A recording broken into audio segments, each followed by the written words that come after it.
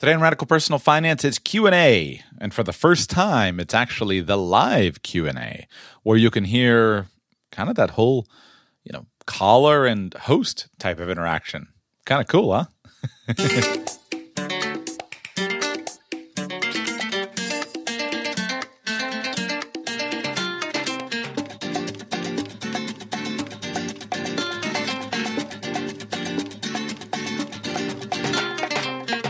Welcome to the Radical Personal Finance Podcast. My name is Joshua Sheets, and I'm your host. Here with you today to answer your questions, although I'm not actually answering them today. This show today is a little different than normal. This is the audio of that all-patron call that I did a couple weeks ago. This is where, as a bonus for all patrons of the show, I did about a 2-hour Q&A. And this is the audio from that call. A lot of good questions, hopefully some good answers, but that's up to you to decide.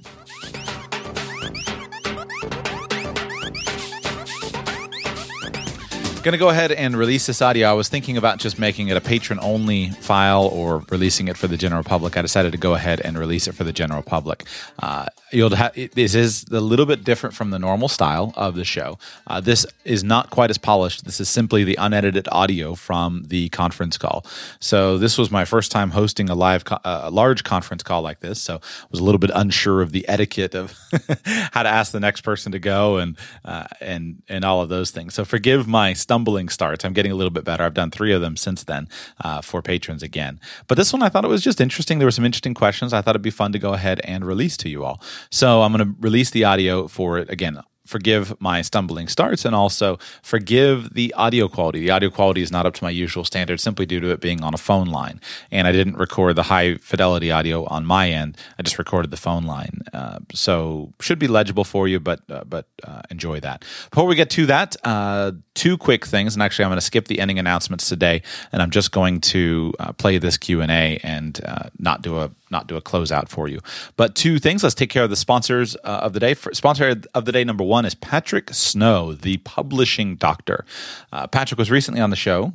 It was episode number 252, immediately before this one. So he was on the show with a full interview talking about publishing your own book. And I definitely would strongly recommend, if you've ever thought about publishing a book or if this is something that you might be interested in, check out that interview with Patrick and consider speaking with him to see if he might be able to help you publish your book. Patrick is my publishing coach, working on the first Radical Personal Finance book, and he is helping me with that process. I'm publishing it myself and going through all that process with him. He's got all of the it's been great. He's got all the resources. He's got all the guidance. He's got all the suppliers. He's even got the templates and the of how to actually write a book. So if you don't know how to approach it, he'll teach you actually the process of how to actually sit down and begin your writing process. And don't necessarily just sit down in front of a blank page. That's kind of a difficult way to do it. Connect with him and see if he might be able to help you out. Place to check him out is patricksnow.com, or if you're interested in publishing, go to thepublishingdoctor.com. There's also another interview that he's published on The Publishing Doctor that you would enjoy listening to. On the right-hand side, there is an interview with him talking about publishing and speaking. The best way to get in touch with Patrick, if you're interested, he will offer you a complimentary 30 to 60-minute consultation to find out your situation and see if he might be able to help you or not. The best way to do that is to text him at 206-310-1200. 206-310-1200, and that phone number will be in the show notes for today's show. So again, with your phone, just pull up the show notes, click on that text number, and shoot him a text message, and send him your name and your area code, and your time zone, name and your time zone, and he will arrange a time to connect with you. Sponsor of the day number 2 is You Need a Budget. This is the budgeting software that I use to run my personal family budget, and it is excellent. Budgeting is one of the foundational skills. It is one of those core attributes. If you study any of the work on millionaires, shouldn't say all, a very high proportion of millionaires report having a budget, much higher than people who are not rich. So budgeting is one of the core skills, but it's challenging to do when you got all these different accounts and you've got the money in the bank account. It's easy if you just had dollar bills sitting on your desk, but it's hard when it's just money sitting in your bank account. You Need a Budget is the budgeting software system system that makes that easy. They've got a really great computer program. They got a really great smartphone apps. It is excellent, excellent, excellent. When I found You Need a Budget for the second time, I immediately knew that it was really good, and I switched all of my personal accounting over to the You Need a Budget software. If you'd like to listen to an hour-long interview and discussion and hear my own personal story with You Need a Budget, listen to episode 246 of the show with the founder of You Need a Budget, a man named Jesse Meekum. Or if you just like to give it a shot, try a 30-day free trial at radicalpersonalfinance.com/YNAB. So just type in radicalpersonalfinance.com/YNAB, YNAB, acronym for You Need a Budget, and you'll be able to download the software. It's the full version of the software, no hidden features or anything like that. It's the full version, 30 days. It'll work for you with 100% functionality for 30 days. If you don't like it after 30 days, then just cancel it and take it off, and you won't pay anything. You don't even have to put your credit card number in to activate it.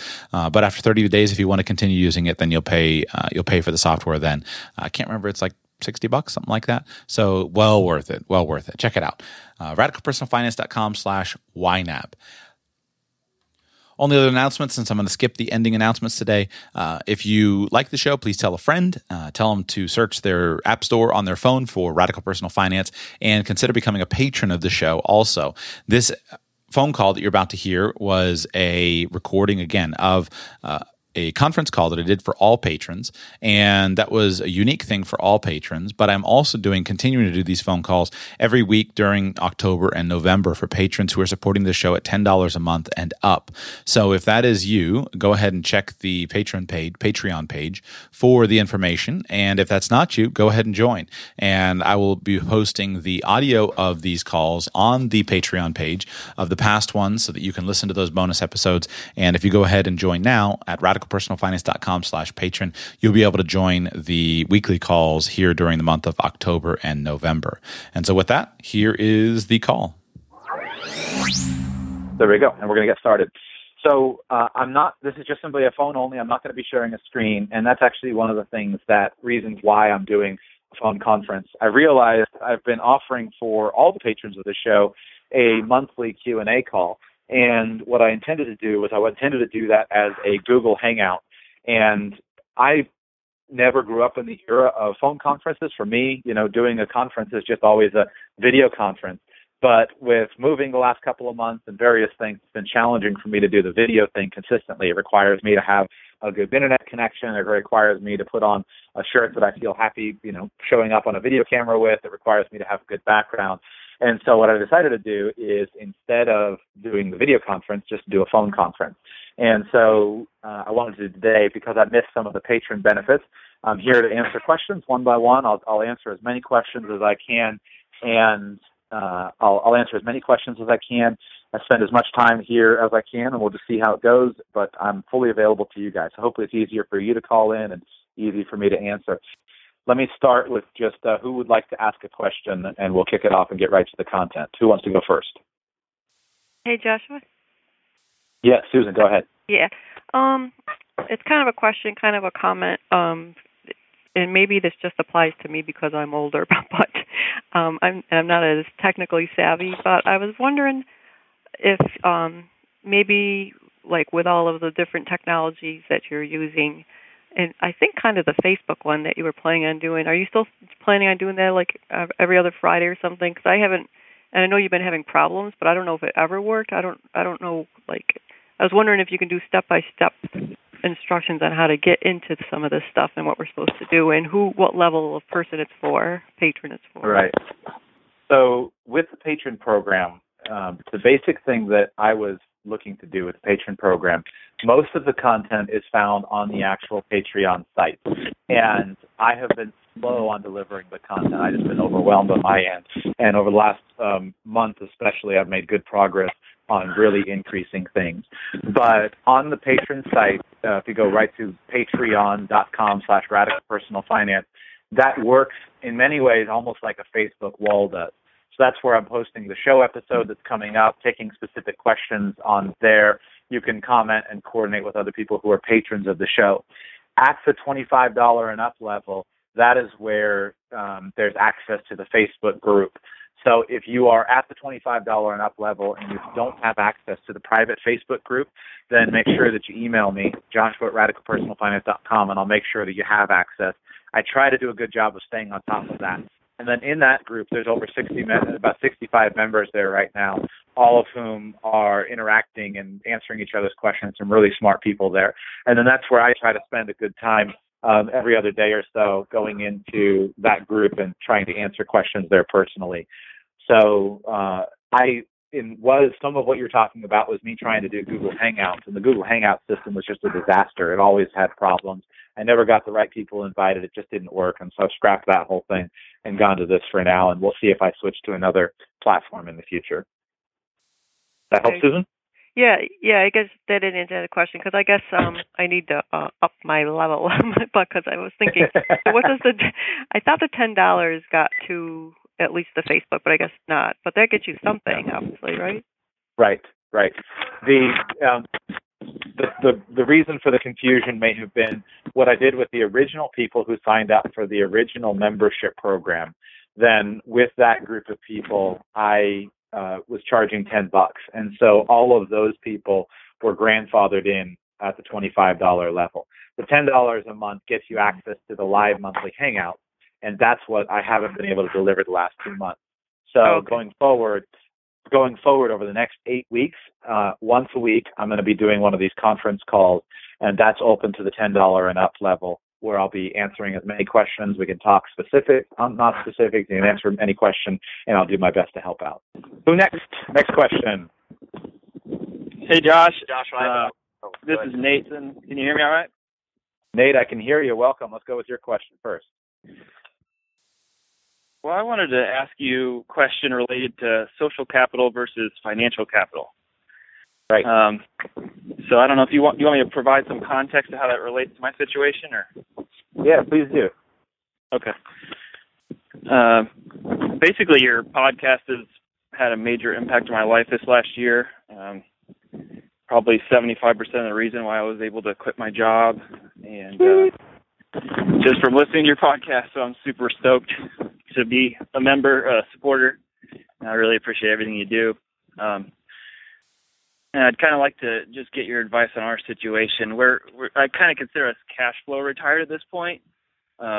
We don't have huge savings or investments or anything, but I have some online businesses. I sell handmade products on a couple different websites through Etsy and others, and covers all of our expenses plus a couple $1,000s a month that we're able to save.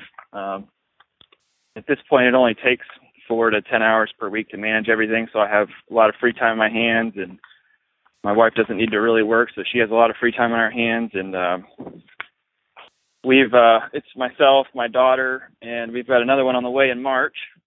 Congrats. And thank you. But we've just been using our time to develop fun hobbies that are financially beneficial, which we kind of learned through your interview with Jacob Lund Fisker. So we're focusing on valuable hobbies like biking, filmmaking, gardening. I'm just getting into hunting and foraging, permaculture type stuff. And your interview with Curtis Stone has got me now interested in this urban farming thing. And I've sort of launched one this year, hugsfarm.com, Hugs Urban Farm. It's an urban farming thing. And I'm getting a lot of pushback from my wife because she sees all the huge time that it's taking me, the huge time commitment and the low payout.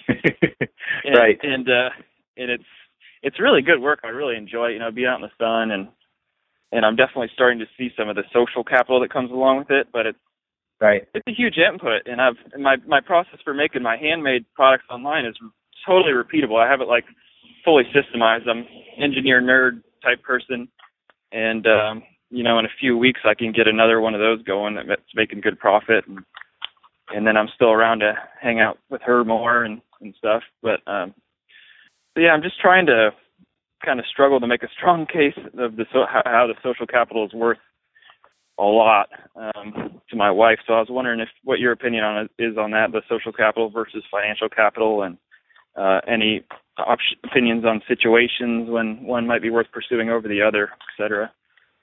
Is she upset about the fact that she thinks you should be making more money with your time? Is that what the conflict is? I think she just she's kind of a wanderlust, and she likes to travel around, and we've been doing quite a bit of traveling these last couple of years. And the farming, the gardening thing, I'm full in on that and starting to sell the restaurants. It's just putting a lot of time into it, and I love it. But she's more time of her just hanging out with Josie by herself now, rather than having me around. And they hang out with us too on the farm, but she's a 2.5-year-old, so she's more ripping stuff out of the ground and destroying it than helping. So I'm just trying to make the case of how, what your opinion is of how, if I keep building this and develop good relationships in the community, is that worth more than you think than pursuing like real financial independence, I guess it would be, where I should just keep trying to build the online businesses and get us to a place where, you know, we can just be considered financially retired on paper, I guess. What's your primary reason for doing the farming? What's motivating you to do it? Well, I started doing it just as a value-added hobby. Growing our own food, hunting our own food, stuff like that.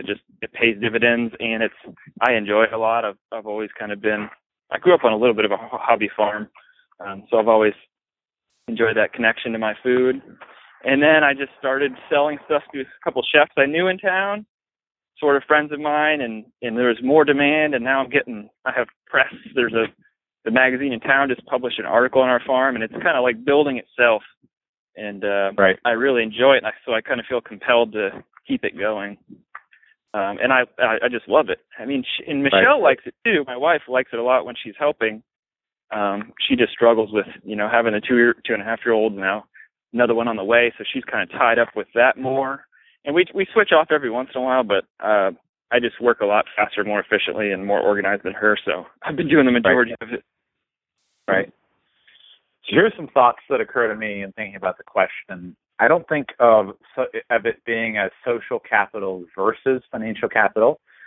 The point that I try to make on the show and that I see is that we don't do a very good job in our culture of recognizing the value of social capital. We're trained to only measure things in terms of financial results. But if you look at life a little bit more broadly, you can see that social capital does have a tremendous value. And I'll give you 2 examples at opposite ends of the spectrum. When I graduated from college, I decided I wanted to go on a road trip. And I had some time off. I quit my job, and I wanted to go travel. So I went on Facebook, and I sent a mass email to everyone in my email address book. I went on Facebook. I Facebooked every one of my friends, and I said, I'm taking a road trip. I want to come visit you if I'm able to, and where do you live, and can I come see you? And I got back dozens and dozens of responses. I took those responses. I charted them on a map of the places where I had an invitation to come and spend the night. I charted them on a map with people that I knew, and that was how I set out my itinerary. Was I went from place to place, friend's house to friend's house. Usually stayed one night, sometimes 2, sometimes 3, but usually I just stopped and kind of went on to the next place. And I traveled for just under 2 months. I went from Florida as far west as Colorado and up to Canada, and then all the way back to Florida. And I didn't spend a night paying for lodging, and I didn't sleep in my car. I stayed at a friend's house every night. And so the point of that is that just simply by just knowing casual acquaintances and friends across the country, that I didn't need to spend $50 a night or $800 a night for hotel stays. So if I were to take that and add it on to what I do now with Radical Personal Finance, now that effect would be even more amplified. And so even though with Radical Personal Finance, I'm not yet making $1 million a year with it, it's allowed me to build a worldwide network where I've received invitations from people all over the world to come stay with them. And if I wanted to go and travel with my family, then I guarantee, all of you on the call today and many people all around the world, if they knew I were coming to Italy or knew I was coming to Georgia or knew wherever, I would have invitations, and many of you would invite us to stay the night. Many of you would feed us dinner. So there's a real social benefit to this business. And that was something that I didn't have with my previous firm. So I walked away from more money at my previous firm, but now I have the potential to make more money now, and I have a much broader range of benefits. So from the little scale to the big scale, a few weeks ago, I read a book called Clinton Cash, and it was all about President Bill Clinton and Hillary Clinton and what they've been doing since Bill Clinton was out of office. And one of the things that he's done is he's leveraged his connections and his place of being the president, and he's leveraged that to, I think, build a net worth of, I don't remember the exact numbers, but something went from being worth a few $1 million when he left office to being worth, $300 million, something like that. With speaking fees, he's gotten paid speaking fees as high as, I think, $1 million to go and give a single individual 1-hour speech around the world. Now, what he was actually doing in that talk was he wasn't just getting paid for the content of the hour, but he, according to the author Peter Schweitzer, wrote the book, and this is the case he sets to prove. He's peddling his influence, and he is selling his influence around the world, and selling the influence of his wife as Secretary of State, and that has resulted in him and his foundation and them becoming very, very wealthy because of the influence that they're peddling. So my point with demonstrating social capital is that if you look at the world, if you don't have social capital, then you've got to rely entirely on financial capital. If you don't have friends around the country, you've got to pay for a night in a hotel all around the country. But if you have friends all around the country, you don't really have to stay at a hotel, and you can leverage your friends. This is what poor people can do, and this is also what rich people do. If you look at the things that people get done, the person who, for example, if you're going to join a board of a nonprofit board, your requirements to join a board are the ability to leverage influence. Either that influence comes from your ability to write big checks, or that influence comes from your ability to compel other people and encourage and persuade other people to write big checks. So the point is to demonstrate that building social capital is valuable, and you don't just have to be a millionaire. If you can control the money, partly through social capital, you can accomplish massive change even if you're not rich. So that's one aspect of it. When it comes to actually deciding what to do, I think a thoughtful way to approach that would be to say, let me get clear on what the change is that I'm actually trying to accomplish. And let me see, how can I affect this? If you look at the way that the mega rich people run their money, you go through a series of steps. The first step is building basic financial security, and you can go back to my 7 steps of financial security. I won't go through that whole thing, but basically you go through financial security, you go through getting out of debt, you go through some basics of building a comfortable, luxurious lifestyle for yourself, and then you go through maintaining financial independence. Once you get to financial independence, what you find is that people spend their time and their money investing in the causes of change that are important to them. So whether it's Bill and Melinda Gates trying to wipe out various diseases and trying to vaccinate every child throughout the world, or whether it's Warren Buffett trying to contributing millions of dollars to Planned Parenthood and thanks to his wife Susie, because that was a cause for him, or whether it's the local business person who's trying to accomplish something. You see that people focus on the change that they want to see. So my point is, why should I bother to wait to be a mega billionaire? I don't need to be a mega billionaire to make a change. So when you come down to something like urban farming, the reason that that's important to me is because I see that one of the causes that I want to promulgate is personal freedom, self-reliance, and independence. And that's the anarchist streak that I have to encourage people to be able to provide for themselves. So when people take over control of their own food supply and are able to feed their families, when people take and build community in their local space, what they're actually doing is they're taking back sovereignty over their own situation, and taking back control over their food might lead them to setting up a local economy. Setting up a local economy might lead them to get out of other systems that I don't particularly love that run our nation on a national basis. So even if you look at social capital, I've been able to leverage the message that was important to me of urban farming and local autonomous food production without having to go into it, without having to go and do it myself. So you've got to look at your life and ask yourself, why am I doing what I'm doing? If your family is suffering because of your building the local farm, well, I wouldn't make that trade. I'm not doing local farming myself because at the moment I have much bigger opportunities with Radical Personal Finance. And if I spend time out in the yard, digging in my yard, that's time that I can't be putting into another project where I can reach thousands more people. But I'm still accomplishing with the leverage of my social capital.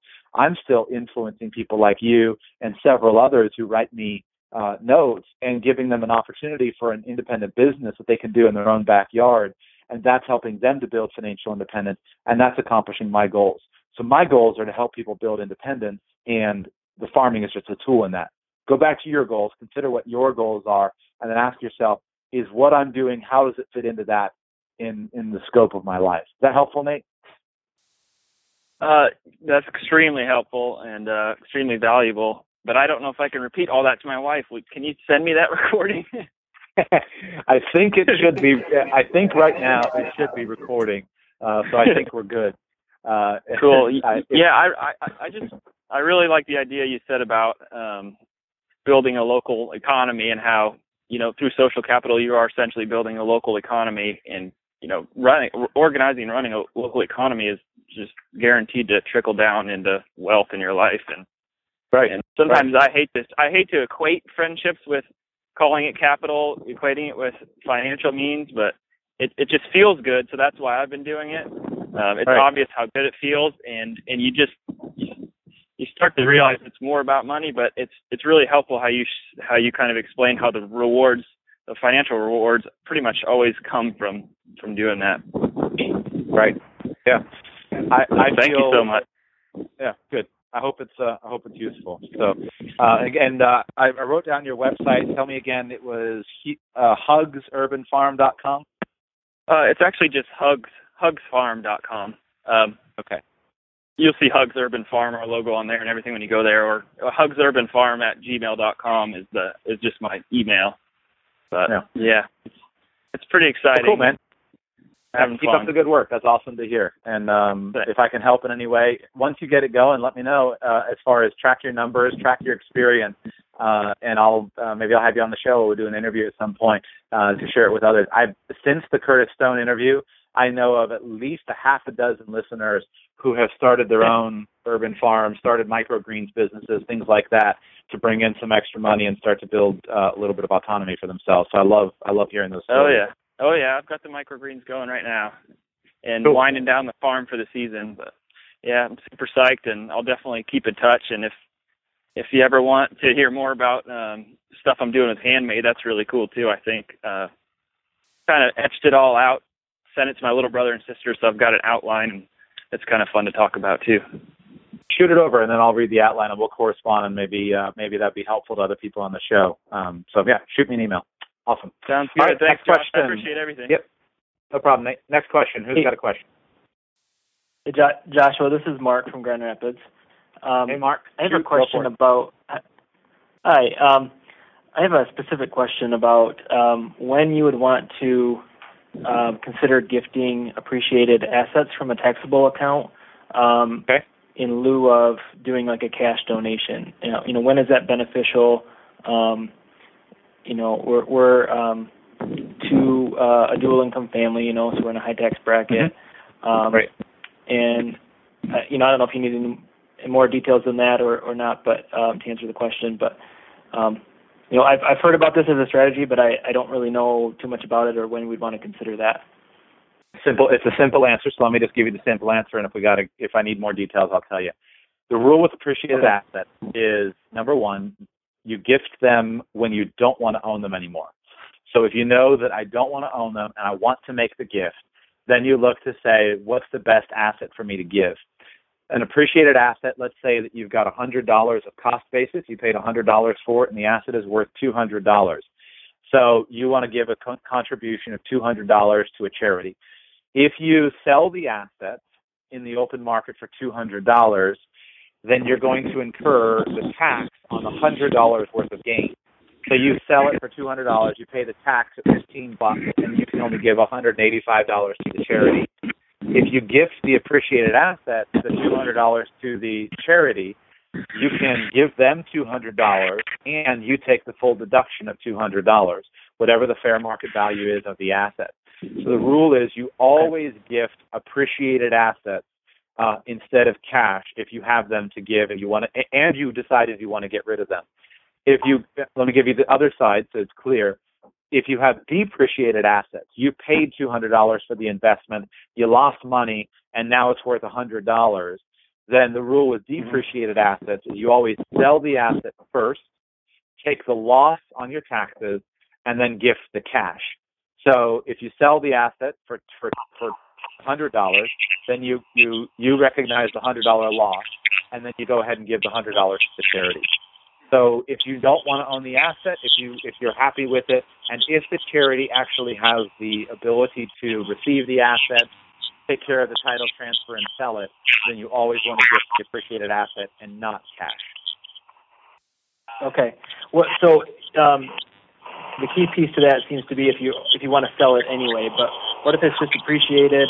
And I mean, is there any advantage to if we can do either? We can have we can give to the charity from cash, or we can sell some of our, or not sell, but transfer some of our appreciated assets directly to the charity. Is there any benefit to doing that, or is it only if you wanted to get rid of it anyway? Does that make sense? What type of asset and what type of dollar value? Let's say $2,000, and it's a mutual fund in a taxable Vanguard account, just an index fund. So. And what's the appreciation in the account? What's the cost basis of the account? This is hypothetical, but so I guess pick a number. But let's say it's it's 30% higher than when I bought it a couple of years ago. All right. Well, if we're talking about, so usually when people are going to get into the world of gifting appreciated assets, most of the time you're going to be dealing in, I've got a $200,000 piece of property, or I've got a $60,000 classic car, or something like that, where you're talking larger numbers. If you're talking about a couple $1,000, in the scale of your life, it's probably not that big a deal. And so look at what the actual benefit is of the transaction and ask yourself if it's worth it. Let's say that we're talking about a $2,000 gift, and you've got a 30% you've got a 30% gain. So let's say your cost basis is $1,500. Well, if you gift a $2,000 asset, if you gift a $2,000 appreciated asset to the charity, then you're going to avoid paying the tax on the $500 worth of gain. Well, if you're paying a 15% long-term capital gains rate, that's saving you $75. So is the savings of $75 worth the hassle of doing the paperwork and all of that? I would probably, maybe not. But that is that you're basically just saving the tax on the appreciated asset. So it's got to be worth the hassle to deal with it. If it's a marketable security, you can just go out and buy the same thing. You can give the $2,000 and then take cash from your checking account and go and buy the Vanguard mutual fund again at current rates. Then there's no reason not to. Is it just worth the hassle? Usually with appreciated assets, you're gonna get into that when we're talking a $50,000 piece of land, and you don't want to recognize it and pay $5,000 of capital gain. Sure.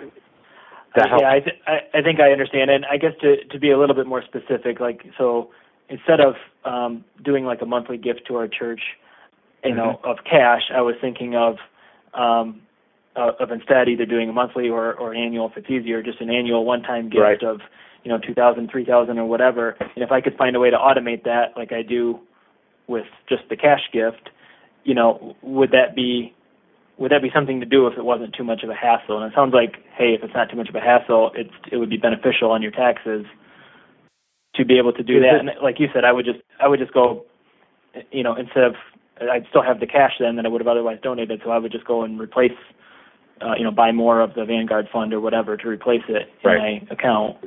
And it sounds like there is some benefit there. It's just a question of how much it is. So Right. And it's going to be practicality. Okay. Is the church a big church where they've got, somebody who's used to that, or is it a small church, 200 people type of thing? Yeah.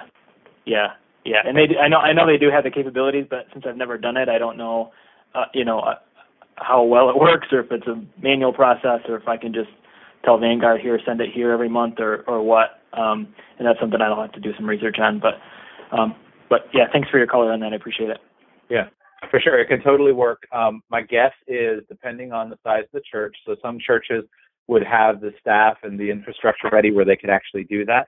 But a small church is probably going to be more hassle. And basically what you'd be doing is asking, say, the treasurer or somebody like that, who might be a part-time volunteer, to do a bunch of paperwork, title transfer, liquidate the asset. And if you're doing it for $75, I think it's probably more hassle than it's worth.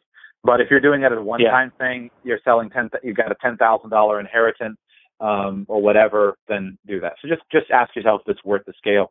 Conceptually, it'll work. Yeah, it makes a lot of sense. Do you have any plans to do a podcast on like charitable giving in general, like different strategies and things, or? I've got like 6 books that I want to go through and talk about charitable strategies, and the challenge is simply the challenge for me is simply at this point in time, figuring out what's the next thing that I should really be focused on, and what is what's the priority. So at some point I will, But in essence, it's simple. Appreciated assets, always give the asset, not the cash. Depreciated, sell the asset, give the cash. Awesome. Thank you very much. Okay. Cool. You're welcome, man. Next question. Who wants to go? Hi, Joshua. It's Nick here. Nobody else has something to ask. All right, go, Nick. I've got like four questions I owe you answers on Q&A, and I apologize. They're on my list, and I haven't done them yet. That's okay. Some of those I can be patient on. I was thinking, just based on listening to some other people's questions, I guess I had a pointed question here. Depending on how I calculate things and how my expenses go the next few years, I'm anywhere from 4 to 14 years from financial independence, depending on how things go. At least what I consider to be financially independent. And I have a whole range of questions about becoming self-employed from being a current employee and all that stuff. But one thing that's kind of been gnawing at the back of my mind is about once let's say tomorrow magically I hit the number that's in my head to become financially independent, and I wanted to flip the switch and turn those savings vehicles into distributions to myself to start living off of that money. The reason I'm curious about it so early is just because it's always a mental weight on me to know if once I hit that number, if it's actually going to mean anything. And specifically, let's say I have say half of my money in Vanguard index funds, and the other half are between me and my wife are in IRAs and 401ks that the financial institutions that our company has picked. What is other than changing from, say, 95% stocks and 5% bonds in my Vanguard index funds and maybe switching around the allocations appropriately, what is the actual distribution of income look like from having, say, a pot of savings to actually living off of that savings? What are the mechanisms that happen there when you make that switch? If that question makes sense. Right, I understand. By the way, first of all, congratulations on the baby. I forgot to say that. I got the email. Thank you. I appreciate you letting me know. Yeah, that's one of the reasons my expenses are unknown for the foreseeable next few years. We'll see how they level out with my cash flow statements. Indeed. So the making of that switch is the answer to the question is the frustrating answer of it depends. But I'm going to give you some scenarios so that it's not done, and I'll just leave it as it depends. It depends on what are the sources of income. It depends on what is the age of retirement.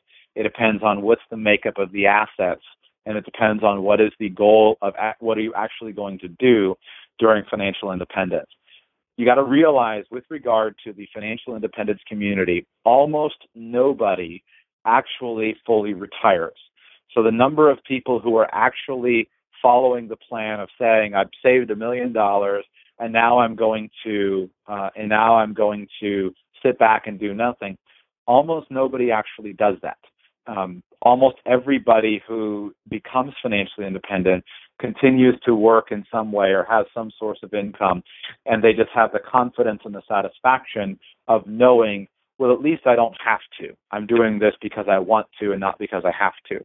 That's exactly where that's exactly where I'm trying to get to, just to have those bases covered so I can go do more meaningful work in the world and affect more people positively, and including making my own work more rewarding. That's exactly my goal.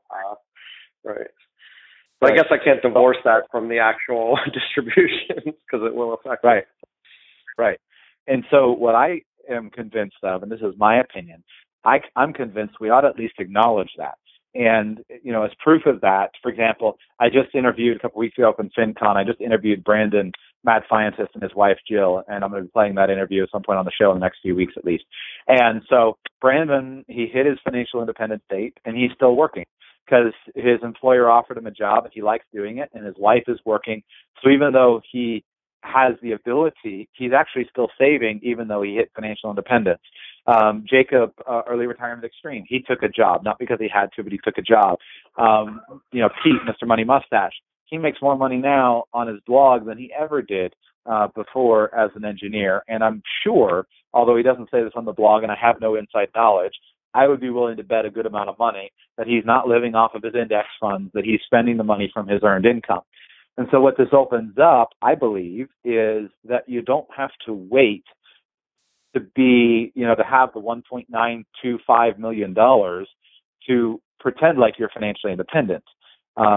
You need $30,000 or $130,000 or $430,000 to get you through. Now, what you really need is what you're asking about, which is the income plan. And that's where it comes down to what are the numbers. The reality is most people who are pursuing this early retirement, early financial independence lifestyle, they're going to they're going to be earning something. And so what I would be concerned, what I wouldn't want to see doing, let's say that you were a 65-year-old retiree. As a 65-year-old retiree, then the planning process is a little bit simpler. We know what your Social Security distributions are. We generally are going to be able to sketch out a lifestyle that is going to be fairly, you're going to have a good sense of where you are. Most people who are 65 years old and retiring aren't sitting down and saying, well, I don't know because I might have more kids. We might want to move. I might want to pay for this. Most retirees, they've had those major expenses. And so we can sketch out you want to live on $5,000 a month. And then you say, based on our assets, we're going to set up, you got Social Security of $2,000 a month. We're going to set up annuity payments of $2,000 a month. That gives you a baseline income of $4,000. Then we're going to take, X percent distributions from the 401k, and that's going to cover you anywhere on the extra $2,000. If you have lots of surplus of money, retirement planning is easy. So for people that have $5 million in the bank and they want to spend $8,000 a month, that's easy because you don't have to worry about fluctuation. And you can put a lot of you can keep the account invested aggressively. You can keep it primarily in stocks because you've got such a margin of safety. You can go for highest overall rate of return. When people are just barely squeaking by with retirement, they just have enough. Then what happens is you actually have to go safer in order to guarantee that minimum lifestyle. And so the flexibility, if somebody is willing to be flexible with their income, the toughest type of traditional retirement planning to do is somebody who is not willing to be flexible with their income. I've got to have $5,000 a month. If the market's down and I have $3,000 a month, that's total failure. I've got to have this level. Well, in that case, you move in the direction of safer investments, less volatility, more fixed products, annuity products, guaranteed streams of income, things like that, because they're not willing to be flexible. You have somebody that says, hey, I could live on 3 or I could live on 7, and it's not really that big of a deal. Now you can go away from guaranteed products. You can go to a more volatile investment portfolio, which in the aggregate will produce a higher total return with more fluctuation. For the early retiree, you can do the same exact thing. All right, I'd like to spend $4,000 a month. I could get by on 3 because I have no debt or minimal mortgage, but I'd like to make 7. I think I might make a couple $1,000s a month with this part-time deal. And so in that case, I would just be okay with doing from time to time distributions from a stock portfolio, where you look and say, what's the dividend rate of my portfolio? Could I live on the dividends? Or do I have a piece of real estate? And so I can keep invested for maximum return. If I were, say, how old are you going to be in 4 or 5 years, Nick? About 41. Okay, so if I were 41 and I were, without giving away any of your personal details, if I were going to be 40 and that was what I was shooting for my financial independence day, knowing that I've got a couple part-time businesses, what I would do is I would have some assets that are very, very stable from a cash flow perspective. I would probably do that with a couple pieces of real estate. If you're okay with a little bit of management or something like that, because that's very, very stable from an asset from an income perspective, then I would set up the portfolio, the taxable portfolio, and I would try to see if I were willing to live on just, the dividends plus a little bit. And then I would keep enough money in cash to know that I've got at least, a year's worth of wiggle room of cash. And then I would just take distributions from my taxable accounts based upon looking at the market. So if I'm looking at the market and I say things are feeling relatively high, I would go ahead and pull some money to the side off the market. If things weren't, then I would go ahead and leave that, and I would balance it based upon my earned income. The technical answer, and I'm going to go into as soon as I can, I'm going to get out some retirement planning shows.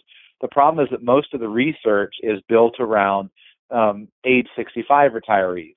And even most of that research assumes some base level of income. So there's not a ton of formal academic research from somebody saying, I've got $2 million in my Vanguard Total Stock Market Index Fund, and I'm just going to do a few percent distribution off of it. It probably should work. The research indicates that it should work because when the portfolios are stress tested, they last for longer than 30 years. But in terms of actually you yourself, I would take a more flexible approach, recognizing I'm going to make some money. I'm going to spend some dividends. I've got various asset classes that I'm going to be spending. I don't know if I answered the question or if I just talked around it. Was that helpful at all? No, that was very helpful. Specifically, I think what you triggered on there is that I need to look into what my income plan will be. That's not a term I had really formalized, but that's exactly what I need to do. And specifically, I didn't want to, let's say, like I said, magically tomorrow I hit that number and I turn around and say, okay, that's the number I hit. Let me go ahead and start taking distributions in whatever way I could from whichever accounts that I have, and then find out that, oh my God, half of my accounts which are locked up in IRA, qualified accounts are not accessible at all without major penalties. So really, I think that the devil's in the details there. I need to look into each of those accounts I have and start asking the questions of each account. What are the rules surrounding this, rather than it just being some amorphous blob that gets piled into one big lump to say, is that the number or not? I need to understand each of those piles individually and what the rules are surrounding them. And I don't understand that at this point. It's just like a target number without any rules for distribution known to me right now, because I'm ignorant of that right now. So right. I think that's what I need to concentrate on if I want to feel more comfortable about that. But yeah, I mean, it's always good to have that reminder of, like I'm conservative, so I want to have that basis taken care of. I'm flexible, of course, but I want that lower floor to be taken care of, whether it's through real estate or through my other dividends that I can take, or whatever the mechanism I'd have to change to make a good dividend base happen. But yeah, it's always good to get the reminders that I don't have to wait for the absolute number, because I mean, as I've told you before, I do have a sneaky suspicion that if I were to quit tomorrow and find more fulfilling work, I might even bring in more money than I do now. Maybe not. Maybe I would bring in $0, but I just don't know. I always have that in the back of my mind and think of doing it earlier, and then reality sets in and 2 kids set in, and I think, well, I'll just stay with the job that's very secure. Right.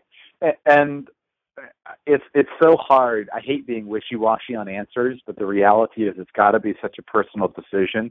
The message that I feel is not prevalent is the message that I say, recognize the fact that you're probably never going to retire.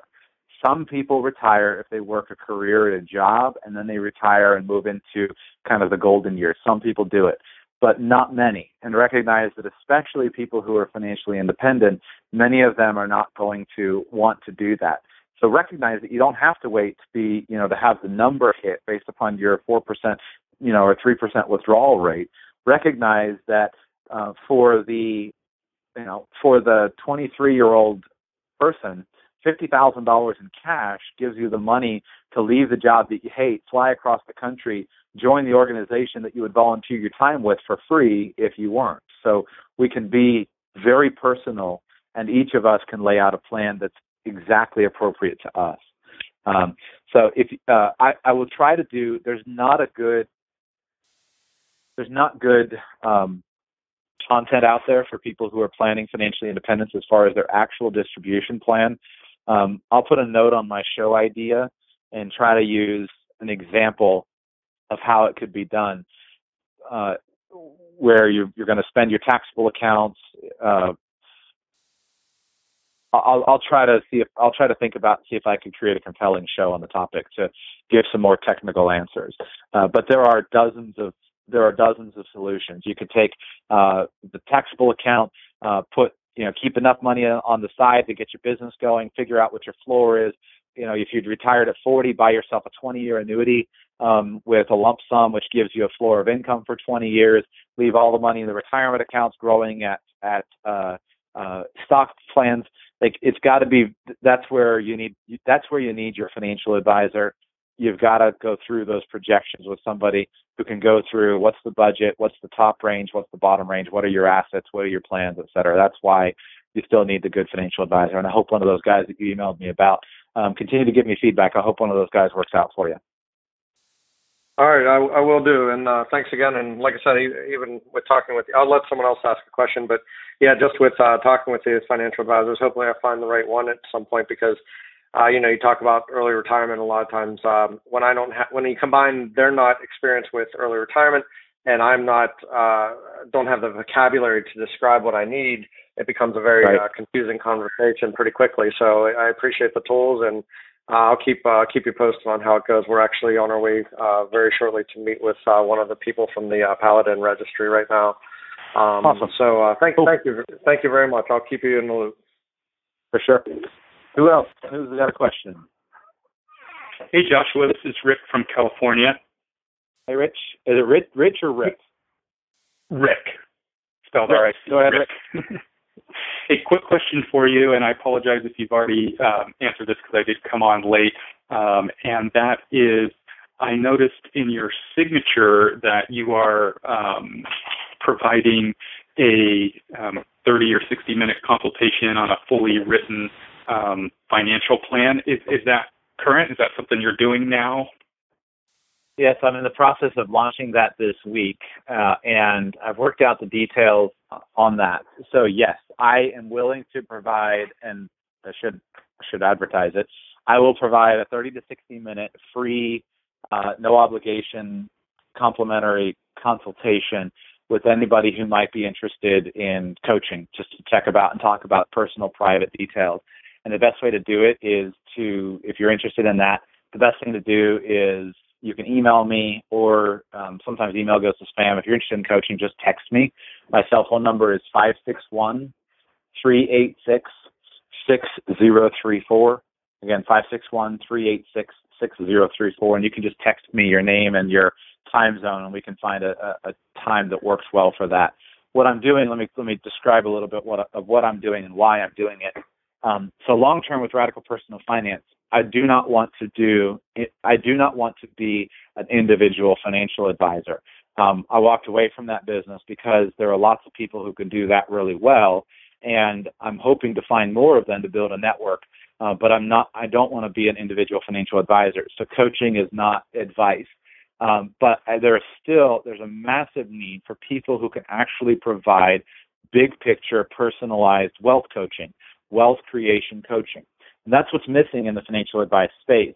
Most financial advice is oriented around, you've got a lot of money, let me tell you what to do with your money. And very little is oriented around, you're broke, let me tell you how to get money. Now, there are some people that are starting it. That's why I've tried to support XY Planning Network.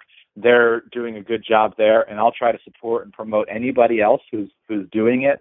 But there's tons of books out there on it, and there's not a lot of great information for helping people think it through. So I'm bringing on a limited number of clients. I haven't set the total number, but I think I'm probably going to cap it at 10 right now, and I'm going to be working over the next 2 months with 10 individual clients for individualized wealth creation coaching. And it's not going to be cheap, but it's also not going to be out of sight. At the moment, the packages, and I've got to publish the page. I'm working on the page to actually formalize this.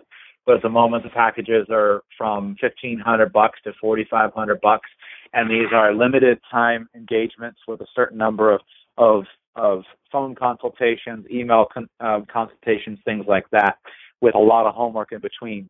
And what I'm doing with that coaching program is, number one, I'm trying to provide it as a service to help some people get some more personalized plans and approaches. It also helps me because it's immediate income as I continue to build the income base behind Radical Personal Finance. And I'm using that data with the curriculum that I've developed that I'm going to be walking coaching clients through. I'm using it to test it with individual people, get feedback before I publish the comprehensive the self-help resources, before I publish the book, before I publish the curriculum, before I publish the seminars, the audio products, those types of things. And so I've got the curriculum designed, and I'm testing it with the upfront coaching clients, and then I'm building it out for where I can develop products and sell those products into the general marketplace. So that is new. I just added it to the signature, to my email signature in the last couple of days. I've mentioned it on the show here and there, but I'm right now working on publishing the page with my web designer on a different website, publishing the coaching page and putting the information out. The difference between coaching and financial advice and financial planning. Number one, I have not established an RIA, a registered investment advisory firm, so I will not be giving any specific advice on sell this security, buy that security. I can give overall generalized input, but I don't sell any products. I'm not selling no insurance policies, no investment products, anything like that. And I'm not going to be delivering a financial plan with a specific, projections of financial planning software, 132-page report of here are the projections. I'll do them by hand and give some big picture advice. And frankly, clients don't read the 130-page either. I've only had in the time that I was doing financial advice and delivering 130-page reports, I probably had 5 clients who actually would go through page by page, and those were wonderful clients. There's one former client who's actually on this call, and you know who you are. Sounded familiar. Susan, I wasn't going to say your name, me. but go ahead. Susan is actually a former client of mine who started listening to the show after I left the financial advice business. And Susan, you were one of about 5 clients out of over 1,000 people who actually went page by page through the financial plan and understood each and every page. So at this point, my intention is to do financial plans on one page and give people a clear rail to run on for a wealth plan, not just, okay, here's the standard deviation of your portfolio, because in the scope of life, that stuff's meaningless to people. So that's the answer, Rick. Does that answer the question? Well, that's what I'm doing. Yeah, that definitely helps. And with that said, maybe a follow-up to that would be, you've mentioned before financial advisor podcast or coaching as well. Is that also in the pipeline, or are you putting that on the back burner at this point? It's in the pipeline. So here's the problem I face in the business. And as with anything, I'm working my way through the entrepreneurial process. And right now, I'm in the teenage stage of a business, the rough adolescence, as Michael Gerber would call it, the difficult adolescence, where at the beginning, I've gone through a personal transformation. When I started Radical Personal Finance, I was just tired. I was tired of employees. I was tired of assistants. I was tired, and I was just kind of tired. And so my vision at that time was I just wanted to do me and my microphone and sit in the back of my RV and record my dinky little podcast and publish it and just do that. So it took about 4, 5, 6 months for me to kind of decompress and realize, well, I could do that, but I think I need to build something bigger. And to realize, to prove out that yes, the demand for good information and good advice is out there, and yes, I am willing to go ahead and build the actual business. So after that point in time, I started working on the infrastructure, hiring the right people, hiring the web developer instead of me dealing with it, hiring a designer instead of me dealing with it. Next month, I'm hiring the audio editor instead of me doing it. So that frees up time. And then also, once I dropped my consulting contract, that opened up more time for me as well. And so at this point, I'm building the larger business of Radical Personal Finance. And so it's taken time for me to build out the capacity to be able to handle the coaching, to be able to handle this. The Financial Advisor podcast is a market that I believe exists with regard to the info products. But when it comes down to actually serving the financial advisor marketplace, I thought I could do it, but I realized I'm just not that excited about it. So I'm not excited about creating a once-a-week financial advisor-focused podcast. There's lots of financial advisors that listen to Radical Personal Finance. And so in essence, I just decided I'm not as excited about that as I am excited about other things. I've still got the simple website up. I've got a few people that have signed up on the email list of interest. And as I outsource, I'm writing the Radical Personal Finance book right now. I'm going to build out from that a series of talks that are going to come from that, a series of self-coaching products, a series of seminars. As I build that out, then I'll continue to do that. What I've realized, though, is I've had a number of people who are financial advisors who've reached out to me for kind of some coaching on the actual media side. And so I probably should do like a special one-time, conference call or something for some of you guys who are from that perspective and just share what I've learned to try to help, because this is absolutely the future.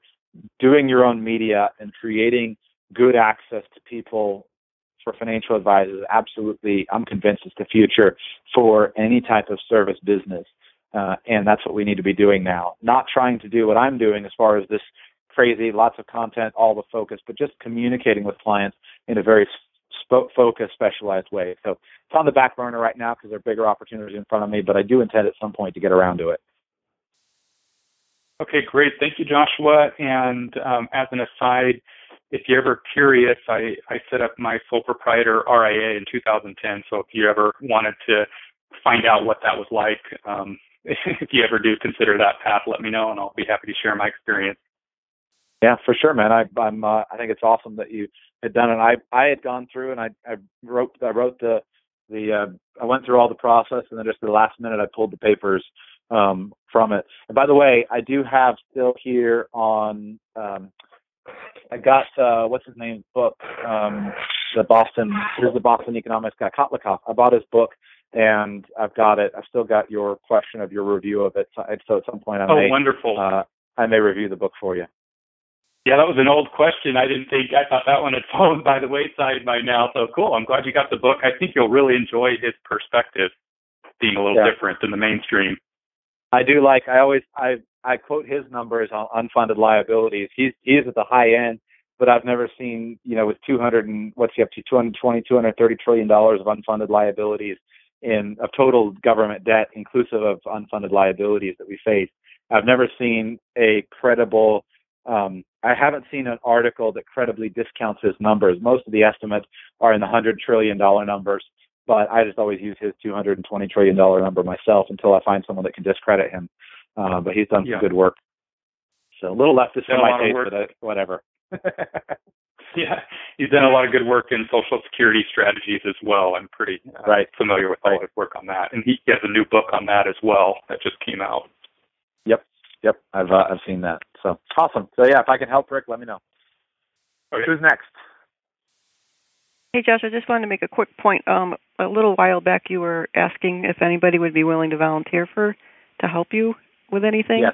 So I responded, but I don't know whether you get some of my stuff. But I don't. If there's anything I can help you with, let me know. It would only be maybe a couple hours a week or something, so, take it for what it's worth or whatever. But you can always contact me to see if it's something I could help you with.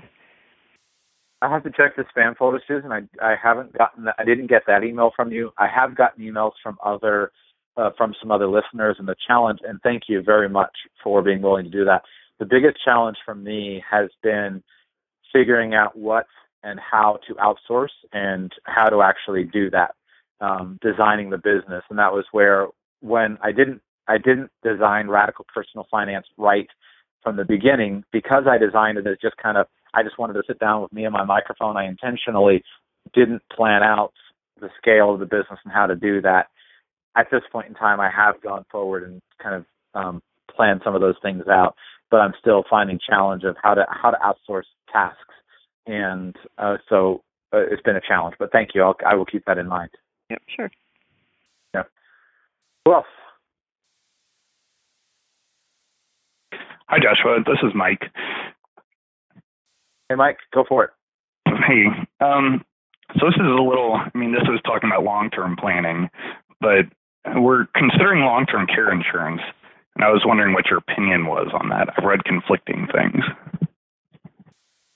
So I'll give you the big picture scenario, and then you might need to give me more specifics, but let me give you the big picture answer. Okay. Long-term care insurance is unaffordable for anybody with less than maybe say $300,000 to $500,000 of assets. It's very important for people with say $300,000 to a couple $1 million of assets, and it's not strictly necessary for people who are going to have more than a couple $1 million at retirement, but it can be a really good buy as a hedge against the potential risk. The challenge is that the marketplace has changed dramatically over the last 2 to 3 years, and the policies were in the past much more generous than they are now, and you've got to buy it at the right time in your life to be able to afford the premiums. And so, big picture, there's nothing wrong with the product. It needs to be carefully bought, and it needs to fit properly into the comprehensive plan. I actually own long-term care insurance. What happened when I was for me and for my wife, even at my age, because when I was with Northwestern Mutual, used to be you could buy big policies with unlimited benefits, and then systematically some of the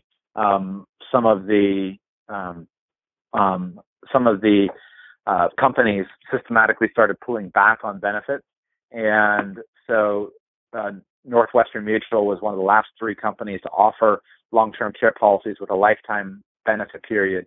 And I actually bought insurance for me and for my wife at that time because I could still get the unlimited benefit. And it's really a useful product from a tax perspective. It's got a unique niche in if you have the right type of corporate setup, you can fully deduct the premiums and get the benefits tax-free, which is unique. So that's my big picture answer. You want to give me more specifics and ask me about your situation? I'll try to give you more commentary. Well, my wife and I are in our low to mid 30s, so we're not old, but my wife has some Alzheimer's in her family history, so we're just trying to protect our assets moving forward in case Are you happens. fully on track for traditional retirement where you could expect to be well funded for retirement at the age of, say, 60, 65, that type of traditional retirement age? Absolutely. But the plan is for us to have a kid in the next couple of years, and we have enough in savings to where we could just live off of her salary. So That's sort of the plan right now. What type of work do you do? I'm a software engineer. Do you have disability income insurance? Yes. Okay. So you want to maximize your disability income insurance before you get to long-term care insurance. You're in one of those areas where it's hard, without going through a ton of details, it's tough for me to give you an answer. Yes, you're in the difficult space. In general, here's my approach to long-term care. The advice that you get out there in the marketplace is usually advice that says, wait until, for example, Dave Ramsey or Susie Orman always said, wait till you're 60. Right. And so there are a lot of people who will parrot that advice. You get into web forums and things like that. I've never been able to figure out any rational reason to wait for a certain age to buy long-term care insurance. And the challenge is when you're 60, it gets so expensive when you get into the 60s that many people find it difficult to stomach actually, spending the money on the premiums. So that's a real challenge when you get to be that age. So I've never been able to prove to myself that waiting till a certain age was a good idea. I'm open to somebody who could convince me of it, but I've never been able to prove it. What I have focused on, go ahead. Oh, I was going to say the only caveat to that is I've read, I don't know if it's true or not, that you can go ahead and buy it when you're younger, but then there's so much instability in that space, like you were saying, that things could change and you could just lose everything that you had put into it if they totally change the rules. Right. So let me address that in just a second, because that is a concern, but that's overblown in my opinion. I'll talk to you about the state of the market. Let me just make a note so I can make sure to come back to that. So how I've approached the buying decision is, let's talk in order of risk. So for somebody like you guys, okay, we're young, we're doing well financially, we're saving for goals, then and we're thinking about risks. You have to think, is this a risk that we face that we're concerned about? And so the answer is yes, we're concerned that my wife might have Alzheimer's disease, and so therefore we want to protect against that. That's not, however, a high priority risk. So you want to start with making sure that you're on track for all the rest of your plans. That's why I ask about retirement. And so how I approach it is to say, I would ask you, if I were doing individual planning for you, Mike, I would say, are you on track for traditional retirement? Yes. Do you have life insurance and disability insurance, which are much higher probabilities and likelihoods than long-term care needs?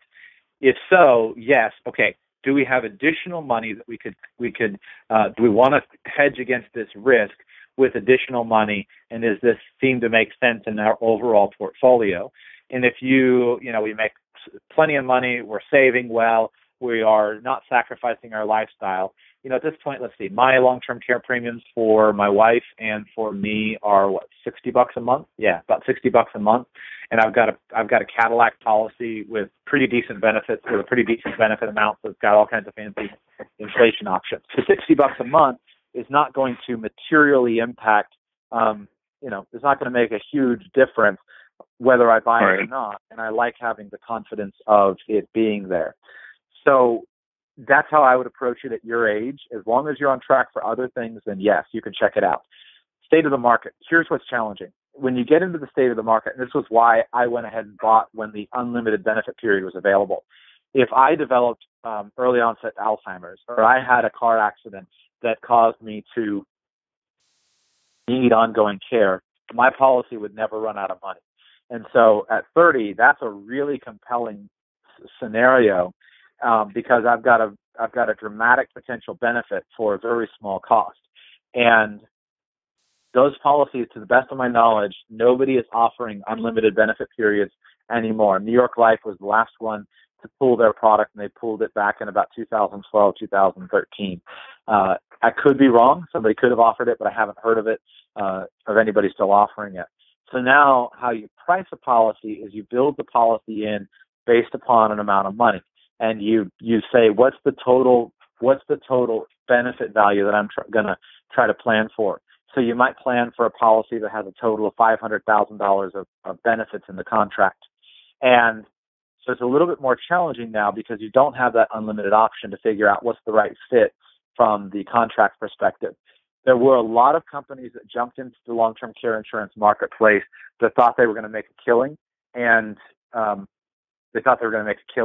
And the insurance industry priced insurance policies originally based upon some assumptions from disability insurance, certain lapse ratios and things like that. And they priced that into the products. And the majority of companies dramatically underpriced their products.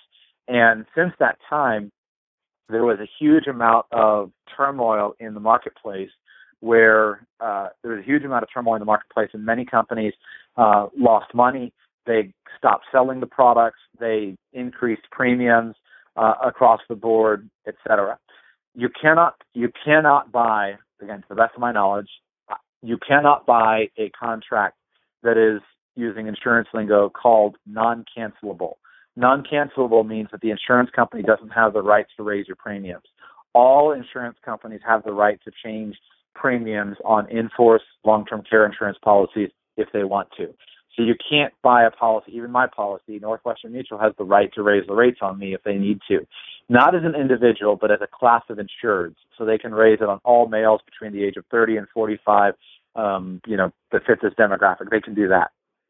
So in long-term care, this was a little bit of a holdover from my selling days when I was selling for Northwestern Mutual, but I still believe it to be true. Company matters. And I would not shop based upon price. I would shop based upon company. So there, I would recommend you start with some of the big mutuals. Start with Northwestern Mutual, New York Life. Check out their products. Let's see, who are the other? Lincoln is a big player in the long-term care marketplace. They have a lot of business. Start with them, but look for stability of company. I think that matters. What happens when the company stops selling the product or they get rid of it? What they'll do is they will, at time, write off the business. They set up a trust fund, and then they take the policies and they move them over into the trust fund, and they fund it, and then that trust fund is accountable to pay off claims that are going to come out of that pool. So if it's poorly managed, then what can happen is the trust fund can become toxic, and people bail. The healthy people that can get new insurance, they bail, and they go on their way. And then the fund falls apart because they have to continually increase premiums, and the only people that keep the policies are the ones who are sick. So that can happen if a company is poorly managed, and that has happened. So in long-term care, a long-term care policy is a very different thing than a 10-year level term life policy. I would go with one of the quality companies that are going to have a longer-term focus on the business versus just whoever's cheapest. Okay, great. Thank you.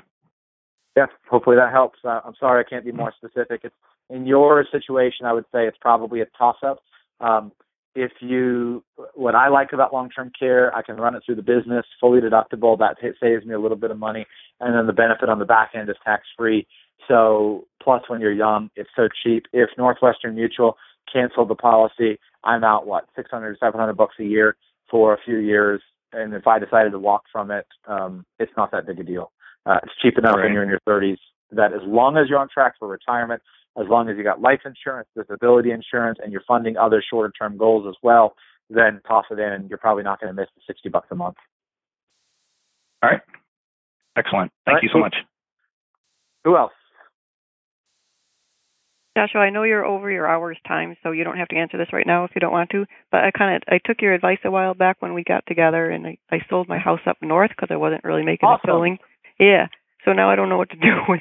By the time I dish out some money here and there or stuff, I'll probably have like $100K that I'm not really quite sure what to do. I'm not even thinking maybe annuity. I don't know. So think about it. You don't have to answer it right now. I know other people might have questions. I on my schedule 2 hours, so I wanted to take as many questions as I could for up to 2 hours. Okay. So I'll answer. I'll give you just a quick thing. Did you ever connect with the person who took over your accounts when I left Northwestern Mutual? No, they've been calling, but I haven't. Okay, at least meet with them and just talk to them and just see. I think the person who should be calling would be the Mark's office, or it might be somebody else, but it's probably Mark's office. So set up a thing there, and they can help you by going into the numbers, rerunning a financial plan, and talking about it, and talking about details of it. And for in your situation, because it needs to fit into the overall plan. Don't worry. I would say don't worry about just keeping it in cash right now. Just be happy you have the cash sitting aside, and you're not going to spend it. Just set it aside and think about it in a longer term basis. But you need to find another advisor who can work with you on details. Consider also reaching out to the person who is advising you on your 401k plan and see if they can help you out. Okay. All right. Okay. Yep. That's it for me. Thank you. This is great. No By worries. the way. Who else? I've got time. Anyone else want to ask questions? Joshua, this is Mark again. Go ahead. I don't know if anybody else had a question that hasn't asked anything yet, but nobody was saying anything, so go for it. I thought I'd jump in. But and you don't have to go into too much detail on this, just because I actually have to drop off here in about 10 or 15 minutes. But just some of your recent podcast has inspired my wife and I to take a look at, maybe some side income businesses, either a franchise or, some web business or something like that. We've never done anything like that before. We're both employed right now, and that's all we've ever done. I don't know if you have a couple quick hit type considerations, things that we should think about as we start to think about, not necessarily the specific type of business in that, but just considerations from, moving from just solely earning W-2 income to, starting a business, and what kinds of things we would need to think about. I know there's tax implications and some other things, but pretty broad question. I don't know if you have a way to answer that, but yeah. So it's an interesting question. I'll just give you some big hits. That just kind of my general business advice. Number one, go slow. You have no reason to move fast if you have a good situation. So there's no reason to try to jump into something quickly when you can just simply focus on. By the way, I'm sorry. Right when I was answering, I got distracted by the question in the chat that Jonathan asked. Jonathan, I'll ask the question on the phone here in a minute. Jonathan's asking for some questions in the chat to find out who's also in the California area. So check that out in the chat if you're on a computer, which he is. Sorry, I apologize for getting distracted, but I realized I wanted to answer those questions so people are listening on the computer. In general, start slow and do explore something for fun and look for opportunity. Don't worry about any of the stuff that people, get concerned about. You don't need to worry about entity selection. You don't need to worry about tax implications. All that stuff is actually really simple. It's not hard to do, and it's really not a big deal to start a business. The key to starting a business is just simply getting a customer. And as soon as you can get your first customer, you're in business. So look around and look for opportunity or look for need. And try to do it based upon an understanding of your personality, based upon an understanding of your goals, based upon an understanding of what you're actually trying to accomplish. If you start with that, then explore things, and the business can be as simple as, I don't know, what are these things you see the guys going out? There was a TV show I saw one time. It's something like Dirty Jobs, but different, where people are out hunting truffles in the woods and making, decent money. People up in Alabama are hunting truffles in the woods and selling them and making money on that. Or I've got a friend of mine who's a commercial fisherman.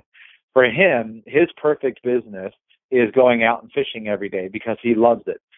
For me, that's exactly the opposite. So you don't have to be limited to the online world, the online stuff. For me, I don't want to go out on a boat every day, but for him, he loves it. So find a customer first and then let the customer create the business. The mistake that most entrepreneurs do is they spend too much time planning, then they buy a bunch of stuff before they have customers. So they're out saying, well, I got to set up an LLC and I got to go and do this and buy business cards and things like that. And what they really should just simply do is go and see if they can sell some services. And if you do that, then you'll be focused on where you'll get feedback from the marketplace.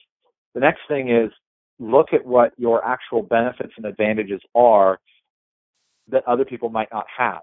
And so if you're trying to start a business and you don't want to invest any money in it, then what is your knowledge and expertise that you can apply that other people don't have?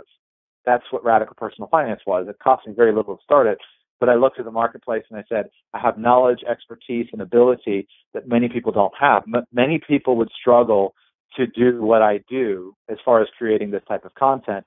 I don't struggle. It comes naturally to me. But on the other hand, if you've got $500,000 and you're trying to figure out, well, I've got $500,000, recognize that's a huge advantage and let the marketplace screen out all the people, all the competition, the people who don't have $500,000 to invest, and you go and figure out where can you compete in a way that they don't have. In general, a good book to read on it, I would recommend Michael Masterson wrote a book called Ready, Fire, Aim, and I thought he did a good job in that book of kind of laying out the process of business and walking through the different stages. And then the second thing, as far as education, read Michael Gerber's book, The E-Myth, stands for the entrepreneur myth, and design your business intentionally, recognizing that the job of a business is to create a product or service that the marketplace desires and wants, and create profit for you, the owner, and that profit has to be substantial enough for you to want to continue in business, and design your business intentionally. And that's the best general advice I could give you. Quick question here. Jonathan asked in the chat, and I didn't advertise this, but you could actually listen to this call on the computer and not just on the phone. Jonathan asked in the chat who also is from the California area. Rick, was that you who's near Redding, California?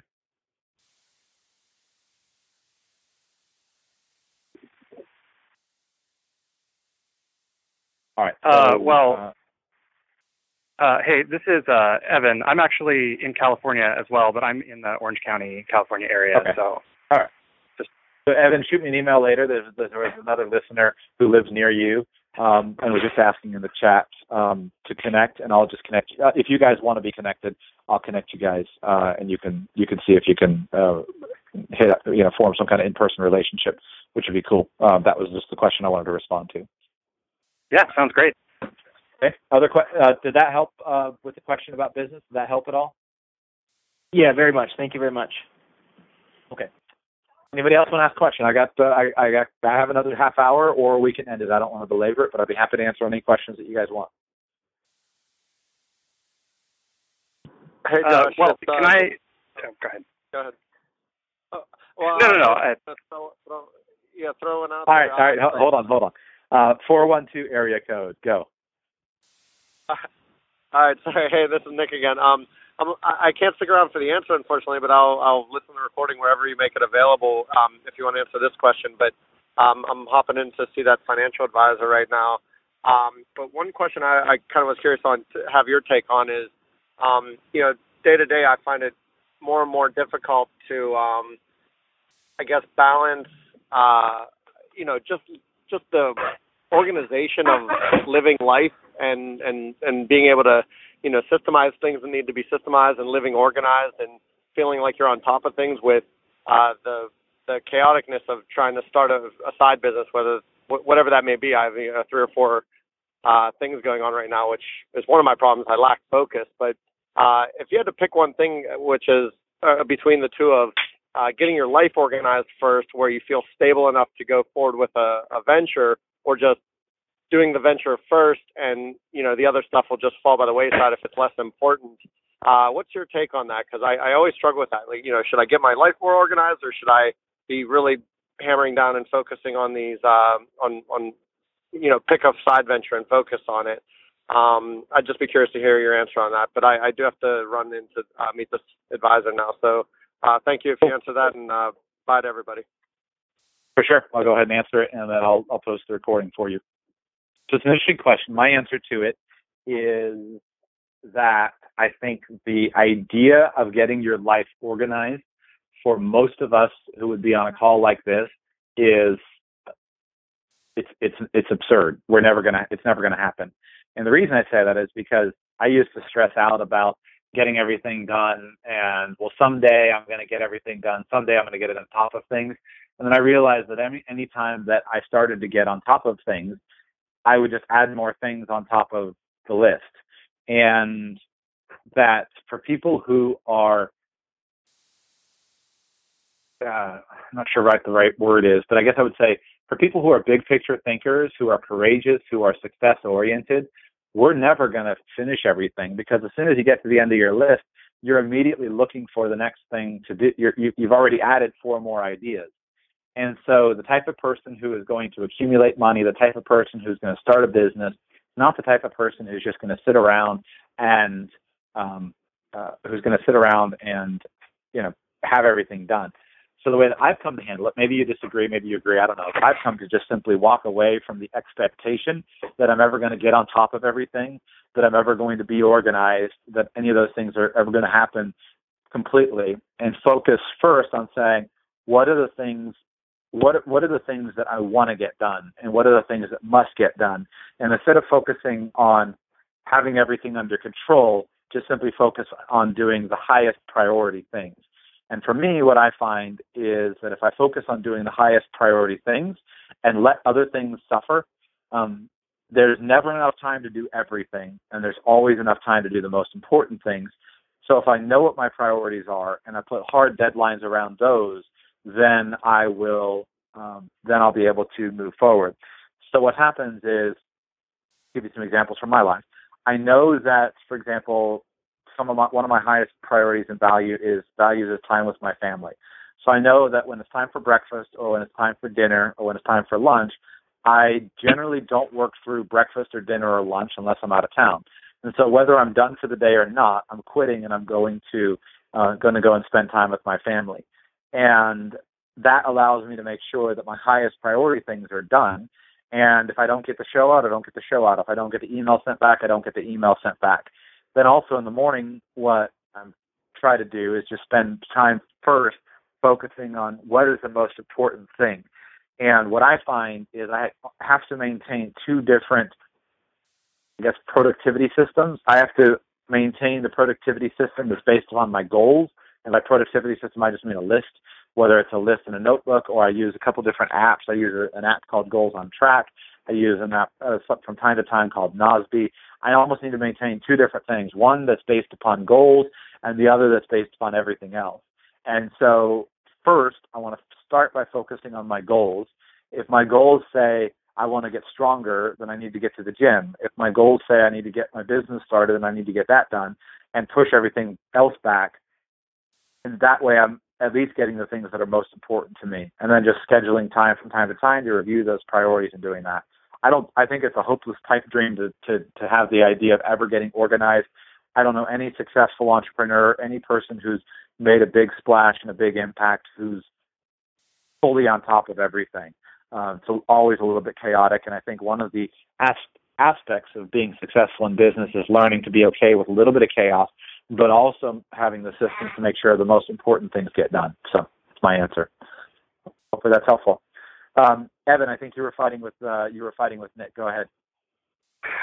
Yeah, I just wanted to kind of piggyback on the side business and goals and focusing question. For someone who knows that they want to do something on the side and maybe the situation is a little bit more urgent, maybe it's not, but can't decide on what that thing is, do you have any recommendations for how to work through that process and actually thinking what you might be good at doing and what you actually want to do on the side versus just wanting to make extra money? Well, if you have any idea whatsoever, go do it and see what the marketplace says. Because what happens is as you start to move and you start to take action, all of a sudden opportunities come your way. And, in the last, so I've been doing Radical Personal Finance a year and a half now, and in the last year and a half, I have had more business opportunities come across my desk than I can count, and more connections and more relationships and more opportunities and more paths that I could pursue. I've got product ideas left and right. I've got business ideas left and right. But if I had just simply sat around and thought, then I wouldn't know what those things are. So if you have any inkling of an idea, then I say go and start. And this is, so if I'm giving career advice, I give the same advice to people who are, if I'm talking to a 15-year-old, if you have I pity and I hate what we do to kids, where we force kids to spend the first basically 20 to 25 years of their life spending time on schooling, and they don't get any practical experience with different things. And so they spend the first 20 or 25 years of their life spending all this time sitting in class when the class is basically designed to prepare them for the next thing. And they have many people have very little practical experience in something that actually matters. What happens is if we quit that, so one of the best things that my dad ever did for me was he worked and worked and worked to get me involved in all kinds of different jobs. And looking back on it now, I never realized when I was younger how hard that was for him. It would have been a lot easier for him to just pay me an allowance and give me money to spend than it was for him to take me around and take me to all of my different jobs every day, or every Saturday if it was during the school year, or however it was. It would have been a lot easier for him to just simply $20 a week wouldn't have made a big difference in his life versus the cost of the time to get me and all my siblings. Remember, I'm the youngest of 7, to get me and all my siblings to all of our jobs. But the confidence that it gave me by working all these different jobs and doing all these different things, I know who I am better than most people my age. And knowing who I am has come through doing all these different jobs. So by doing all these different jobs, I've had the opportunity to be exposed to different industries, to different things, and I've made notes, mental and physical, of the attributes of things that I like and that I don't like. And so Radical Personal Finance is a reflection not of just an idea that came out of the blue, but it's a reflection of a design that came to me when I was kneeling on the floor laying tile and grouting a tile floor with my back aching, saying, I don't want to do this for a living. And it was, coming from driving around in a car selling life insurance policies, saying, I don't want to drive around in a car all day. I want to be able to sit at home and spend my time building. So from a kid perspective, that made a huge difference in my life, and I'm so grateful for that. And I think that the best thing that we can do for kids is expose them as broadly as possible. And then if they want to go deep in a subject, then let them go deep. I love the fact that a lot of times a 14-year-old or 15-year-old young man or woman might be working. But if you're just working as a cashier at the local grocery store, that's good. It's better than doing nothing. But it's not nearly as good as if you spend 3 months working as a bagger at a grocery store, 3 months on a construction crew, 3 months working on a farm, 3 months working in an office, doing all these things, because then you can start to see, who am I? So, rant on kids over. What about us as adults? Well, the same thing applies to us as adults. In general, most of us have had a vision held in front of us by our parents. You're going to go and be a doctor. You're going to go and be an attorney. You're going to go and do this or go and do that. And we follow in this one course without getting feedback from the marketplace. And so my answer to anybody who's interested in something is don't go and spend too much time really pursuing something until you've gotten into it. Don't go and open a restaurant without going and first getting a job as a bar back, carrying dishes to see if you like the restaurant environment. Don't go to law school unless you've gone and worked as a paralegal or been an assistant to see if you actually like the environment.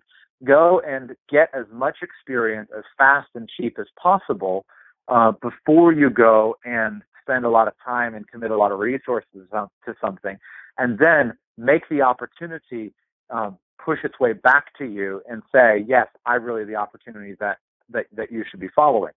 So build the flexibility into your life to try different jobs, try different industries. And the same thing with businesses. Try a bunch of businesses and see what you like and see what you don't like. And that's why it comes back to sell as fast as you can. Don't commit a lot of time and a lot of money to something until you're sure that this is what you need to do. And test the ideas as quickly, as cheaply as possible, recognizing that it's only one idea out of 10 that's actually going to really probably pan out. Maybe less. I don't know. Maybe more. Maybe less. Maybe it's 2 out of 10. And it's back to the 20% deal. But recognize that most ideas aren't going to pan out. So the goal should be to get the idea to fail as quickly as possible and make the idea prove itself if it's really a good idea. So that's how I approach it. That's how I think about it. And based upon all the entrepreneurs I know, based upon studying people who are successful, I find that to be a good strategy for many things in life. Great. Yeah, thank you. That's very helpful. Just trying it seems to be where I get hung up, so I'll try to take that advice to heart. Yeah. And trying it is going to mean something different for every industry and for every industry. Let me give you an example of trying it. It could mean something as simple as, I don't know what I want to do with my life. For the next, once a week, I'm going to call somebody that I know and admire and respect, and I'm going to take them out for lunch and I'm going to ask them about their journey and just ask them the questions. That could allow people, I've done that, and that allows you to try occupations in ways that you never would have been able to. You can say, what do you love about this? What do you hate about this? It could be as simple as that.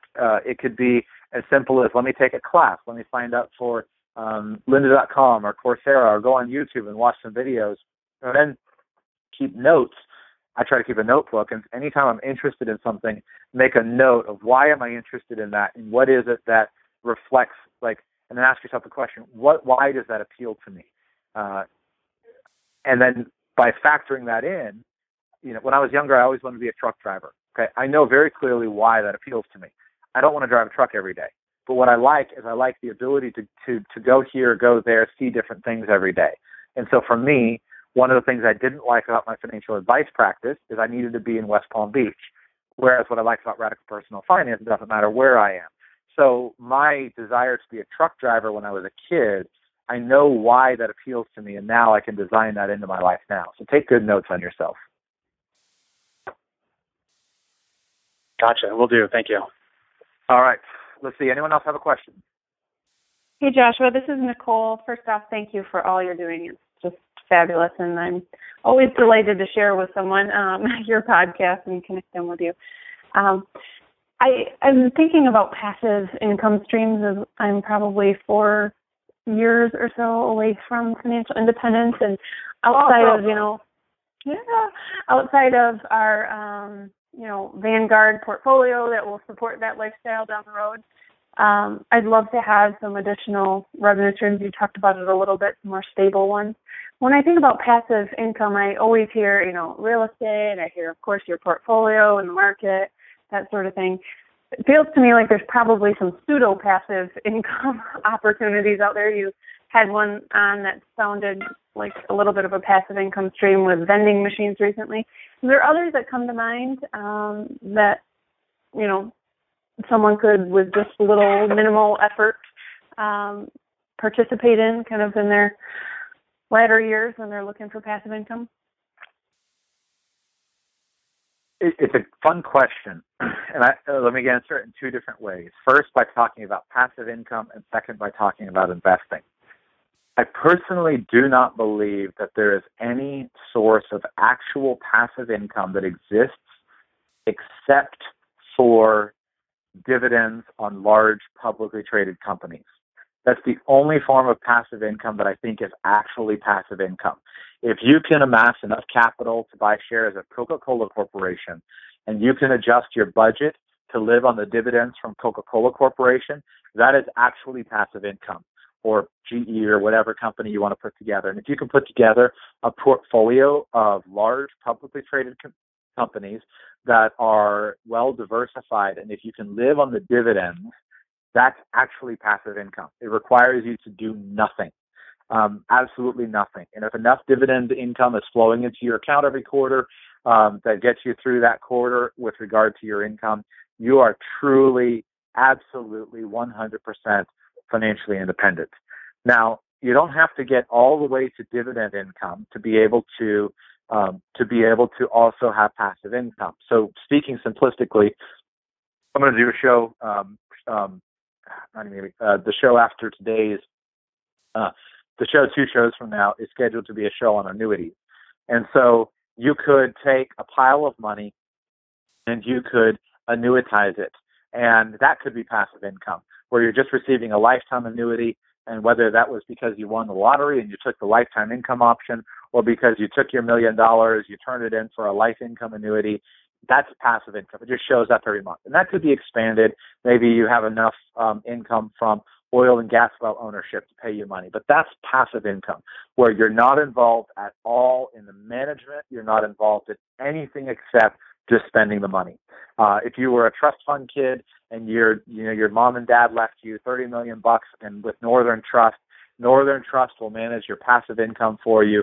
They'll put the money in your account every single month. That's passive income. Everything short of that is not truly passive income. It's closer to passive income, but it's not passive income.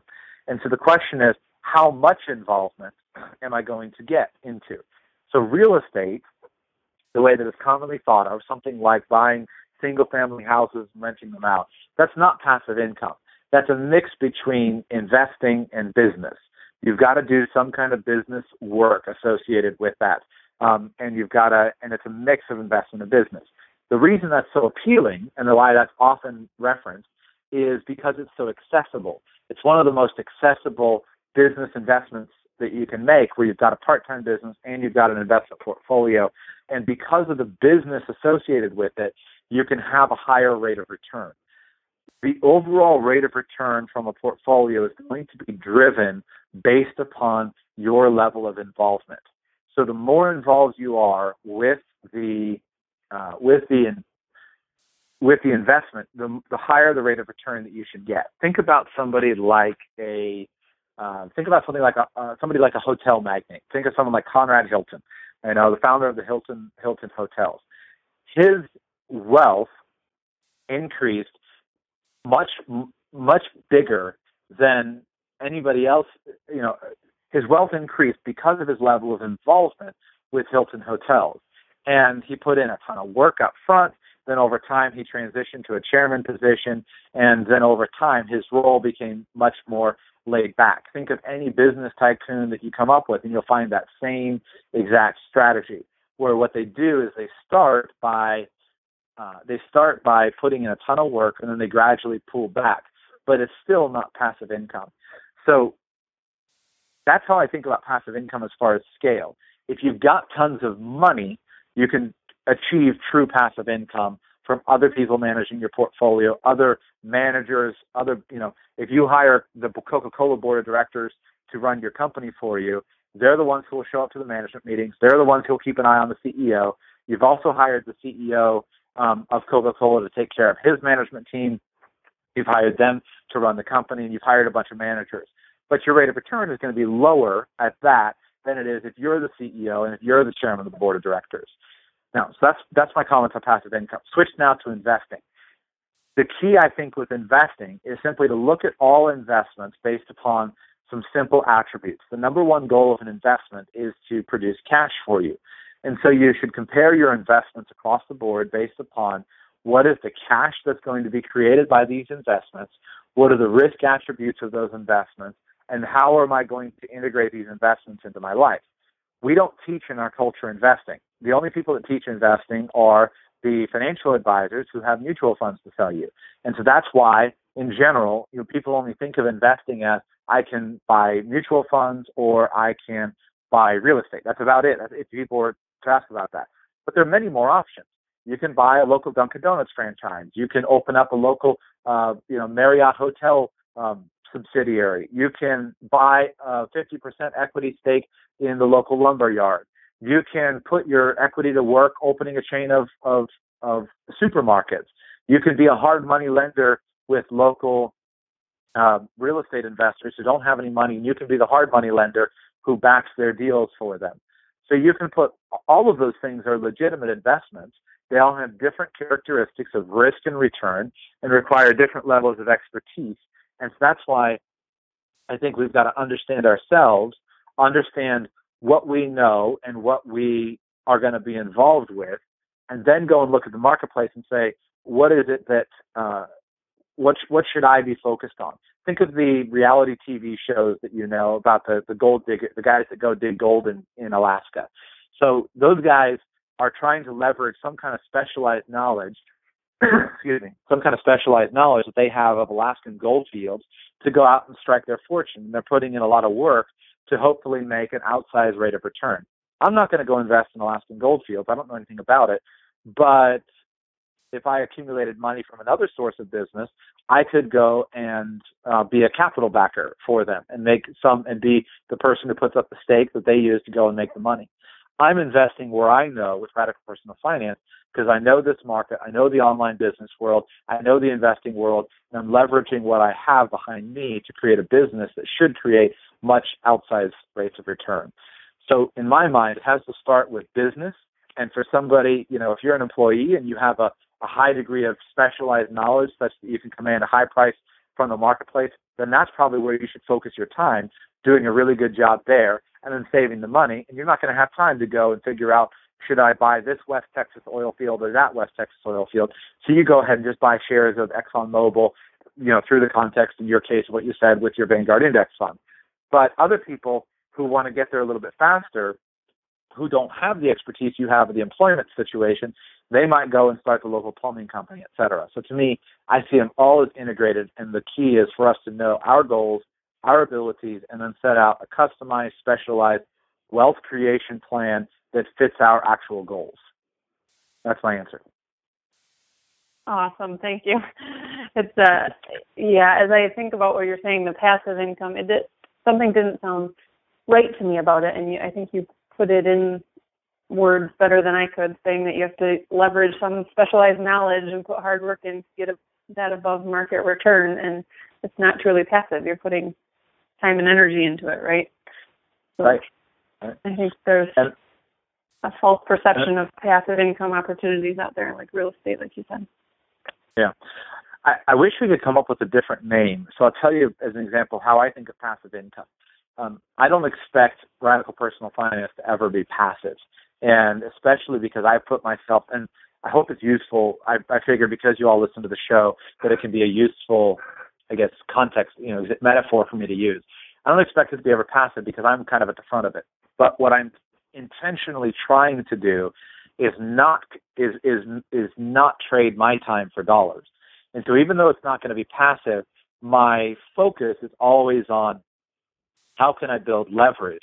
So, for example, I mentioned I'm doing coaching. All right, well, I'm doing coaching, but I'm not building a coaching business, because if I wanted to build the coaching business, I should have stayed as a financial advisor, because I had much better profit margins in that business. The coaching business is a means to an end, and I don't want the bulk of my income to be based upon me. As much as I enjoy helping people, I don't want the bulk of my income to be based upon me helping somebody one-on-one. I want it to be built upon me creating a product or a book or a podcast that helps 100,000 people at one time. And so that way, if each of those 100,000 people says, that's worth $1, they can send me $1 in exchange for something that took me 10 hours to create, and now my hourly rate is much, much higher. It's not passive, but it's much more in the direction of where I can put an online store up. Those products can sit there. They can sell night and day. I need to manage a minimal staff, et cetera. So there's always a path for all of us to take our skills and knowledge and work our way through and find the situation that's the best fit for us. Any other questions? Who else would like to ask a question? My voice is about shot, and I've got 12 minutes, so we can cut it off here, but I'd be happy to answer any of the questions for the next 12 minutes that anybody has.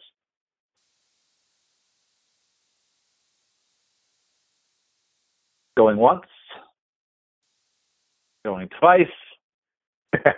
All right. Thank you all so much for being on today's call. I appreciate you being here. This is really fun. I will be doing, again, many more of these for those of you who are members of the show at $10 and up, patrons, over the coming weeks. I'll give some thought to moving the times around, as you guys have suggested, so that maybe more of you can participate. And I really enjoy, they won't be 2 hours, but they might be an hour. And I really enjoy talking with you guys. Hopefully this has been useful, and I really appreciate answering the questions. In conclusion, thank you guys so much for your support. Each of you on the line are patrons of the show, and I've intentionally built the show the way that I have based upon the patrons first, just to see if I could do it. And it makes such a huge difference to be able to have you as individual patrons supporting the show. And I really love the way it incentivizes me, and it's really awesome to talk with you guys. It gets a little lonely sometimes behind a microphone because you're just one person speaking out into the online world, but it's really awesome to be able to be in a situation like this and talk with you face to face. So I wish you a beautiful rest of your day, and I wish you all tremendous success and fulfillment in every area. And thank you all so much for calling in.